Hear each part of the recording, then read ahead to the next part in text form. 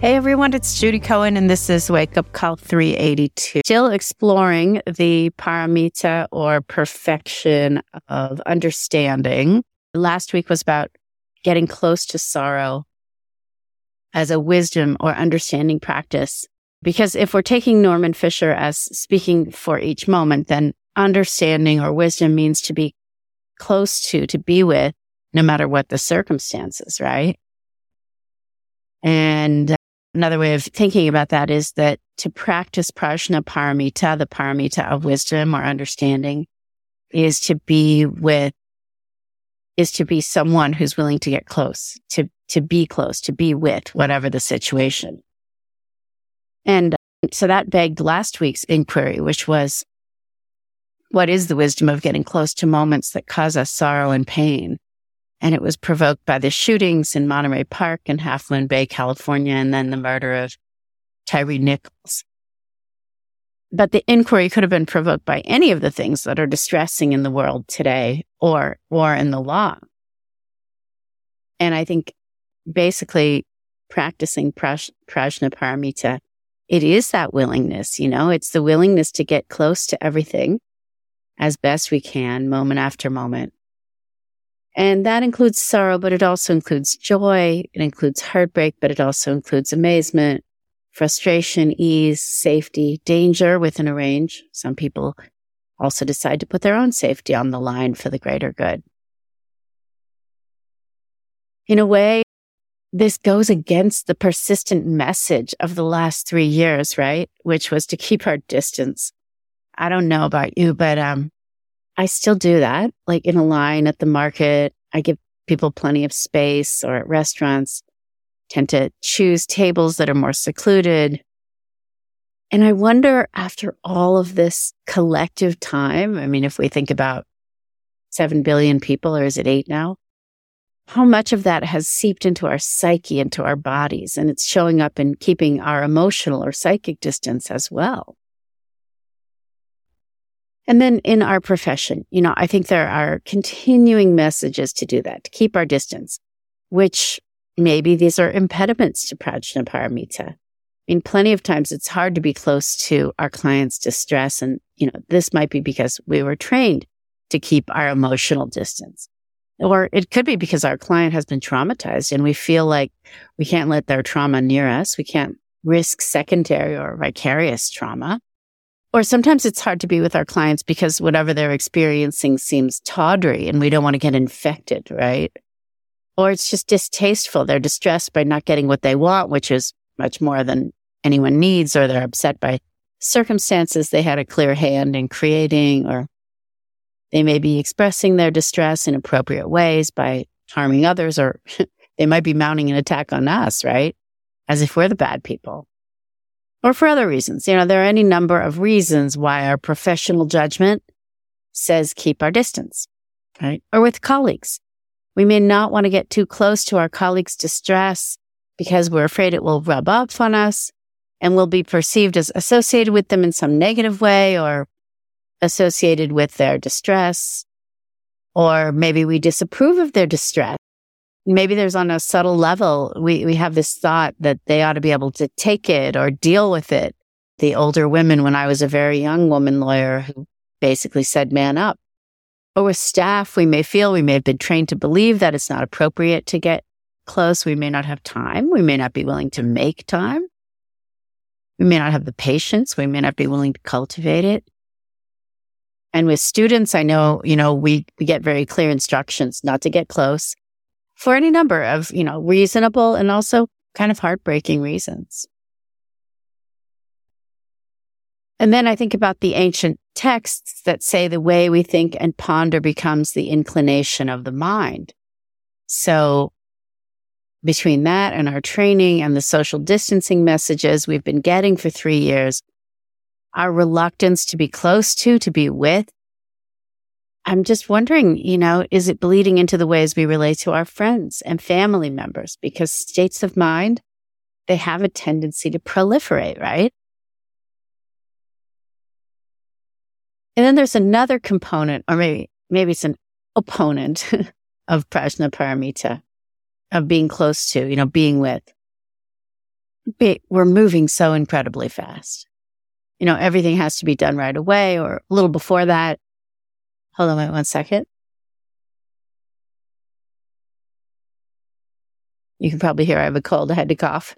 Everything has to be done right away or before right away. So, how can we possibly find the time to be close to, to be with? And we connect. That's what makes us good at what we do. But connecting in a cool, lawyerly way, that's wisdom without compassion, right? That's a one-winged bird that's at risk of crashing and burning. It's not the two-winged bird of mindfulness, right? When we slow down, then compassion has the space and the time to arise. Passion, which is the other wing, the being close to, the being with. Wisdom allows us to be close to our clients, colleagues, staff, students as professionals. Compassion allows us to be close to them and to everyone as humans. Compassion, maybe that's the manifestation of our humanity. You could think of it like that. And then something else happens, at least for me. Not only does compassion or humanity emerge, but I can start to see the humanity in the person I was just about to turn away from. I can see the good in them, or at least I can see that there are good parts that are trying to emerge. I love the way that Frank Ostraszewski talks about this. Frank wrote a wonderful book called The 5 Remembrances, and it's about his experiences over decades working with the dying at San Francisco Zen Center's hospice project, which he also co-founded. And he talks about learning to be with people who are dying, but I like his advice for all situations. And he offers 5 practices, hence the book title, The 5 Remembrances. He says, don't wait, which I really love. Don't wait. Don't wait until we're less busy. Don't wait until we feel more comfortable. Don't wait. And then welcome everything and push nothing away, which is, I think, what Norman is saying when he calls understanding or wisdom being close to, being with. And then bring your whole self to the experience. So in our case, not just our lawyer self or our law professor self, but also our compassionate self, our loving self. The self that sees the humanity in others, that sees our own humanity, that sees how hard this is to do, maybe. And then the fourth one is find a place of rest in the middle of things, which is like Tatramajahatata, which is one of the words for equanimity, standing in the fire of things. And really what I think he's saying is breathing, just taking a breath right in the middle of things. The equanimity practice, which we really need. And then cultivate don't know mind, which is always so counterintuitive, I think, for lawyers, right? Because we're trained to know, not to not know. But I will say that for me, the longer I work in and around our hallowed profession, the less I know. And less I know, the more understanding I feel like I have. So Frank's formulation is just one, but I like it for its breakdown of wisdom of Prajnaparamita into these 5 concrete steps to remember. Don't wait. Welcome everything. Bring our whole selves to each moment. Locate equanimity in the middle of what is so much. And also cultivate don't know mind.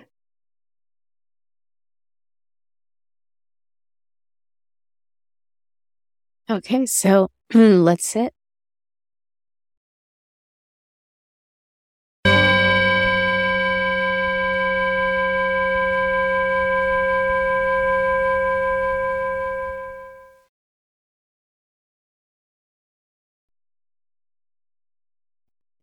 So finding a comfortable posture that supports your practice.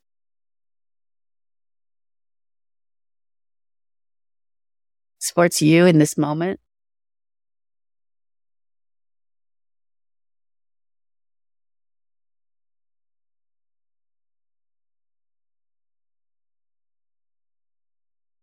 Taking a few intentional breaths just to ground yourself.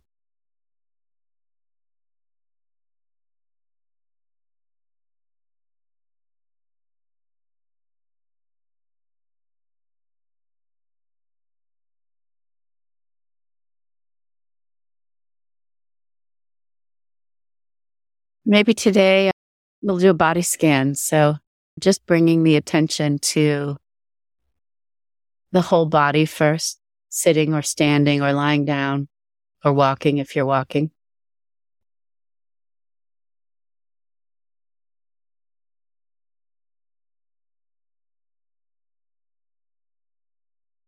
And then being intentional with the attention and bringing the attention to the top of the head.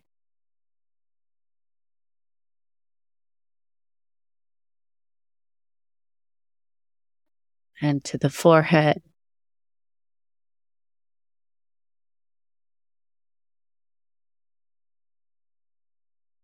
To the eyes. Letting the eyes relax back into their sockets.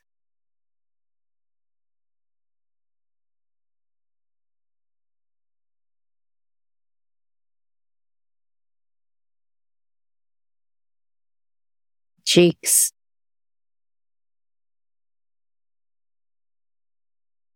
Nose.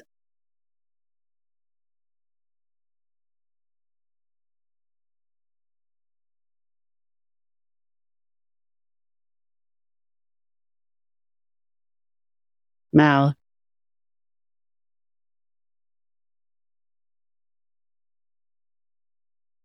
Tongue, letting the tongue fall back into a relaxed position inside the mouth.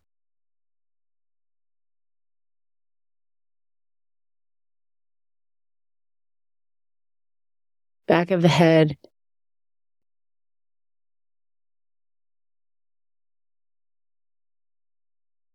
Neck. Front of the neck, the throat.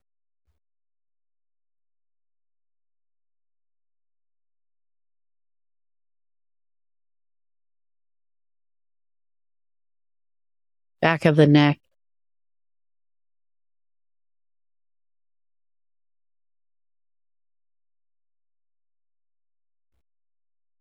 Shoulders.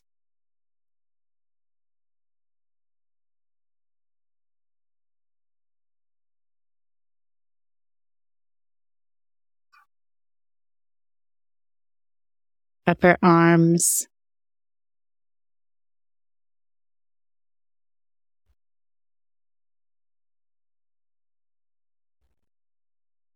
Elbows.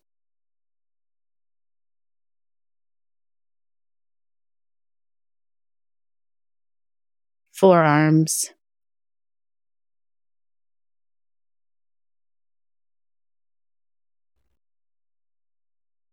Wrists.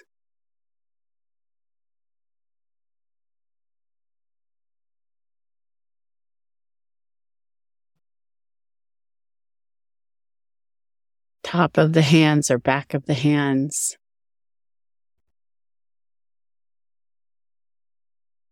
Palms.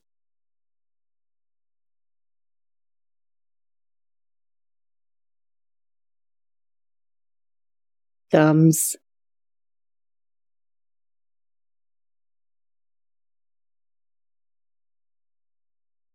Index fingers.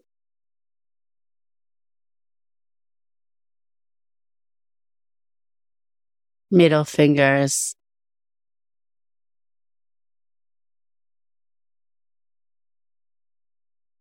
Ring fingers.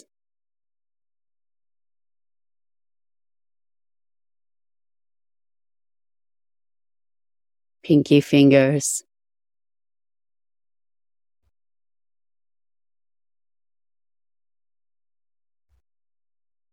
And then inviting the attention to flow back up the arms to the front of the chest. Maybe noticing the rising and falling of the chest as you're breathing.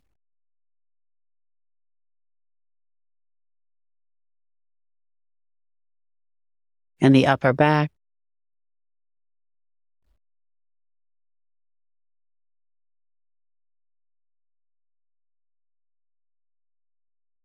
belly,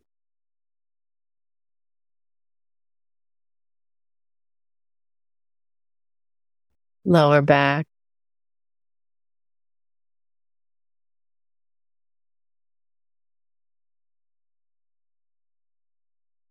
pelvis,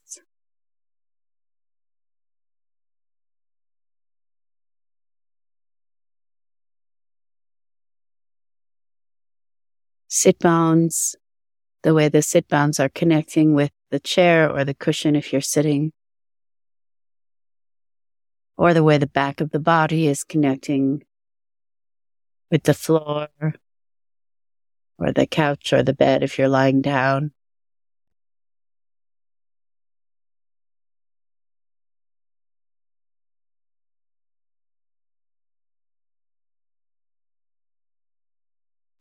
Tops of the legs,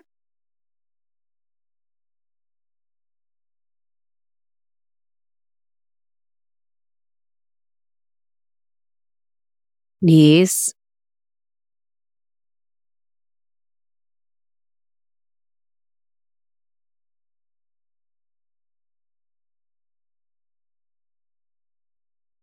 lower legs, the shins, and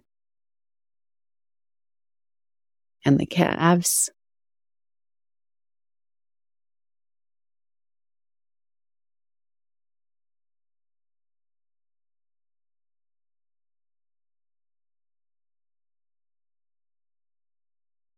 Heels,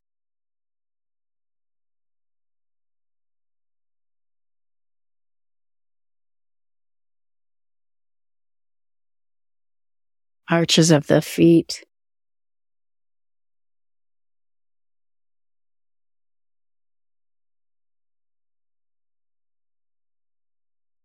front pads of the feet,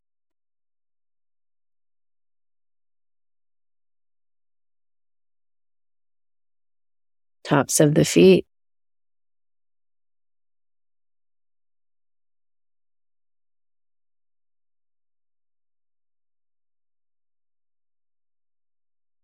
big toes,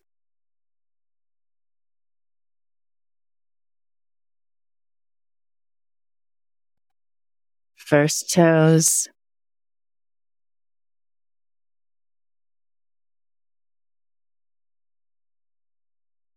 middle toes,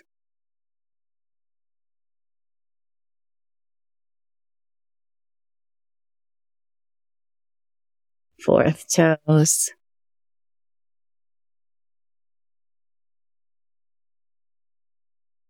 pinky toes,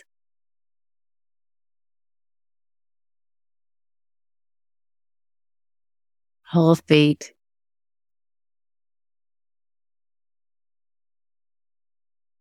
whole legs and feet,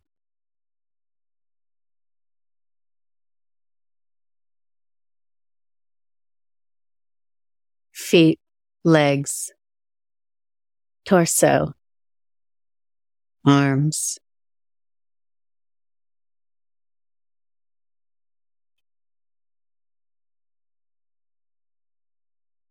feet, legs, torso, arms, hands, neck, and head. Sensing into the whole body.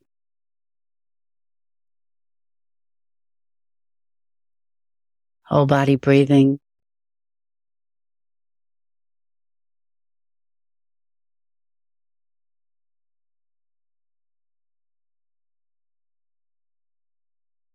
And then a couple of intentional cleansing breaths.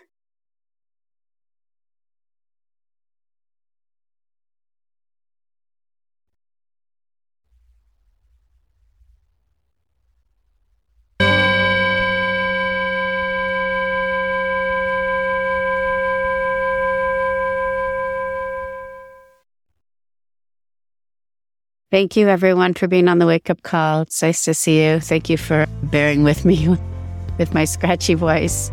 And have a safe Thursday and weekend. And I will see you next Thursday. Take care.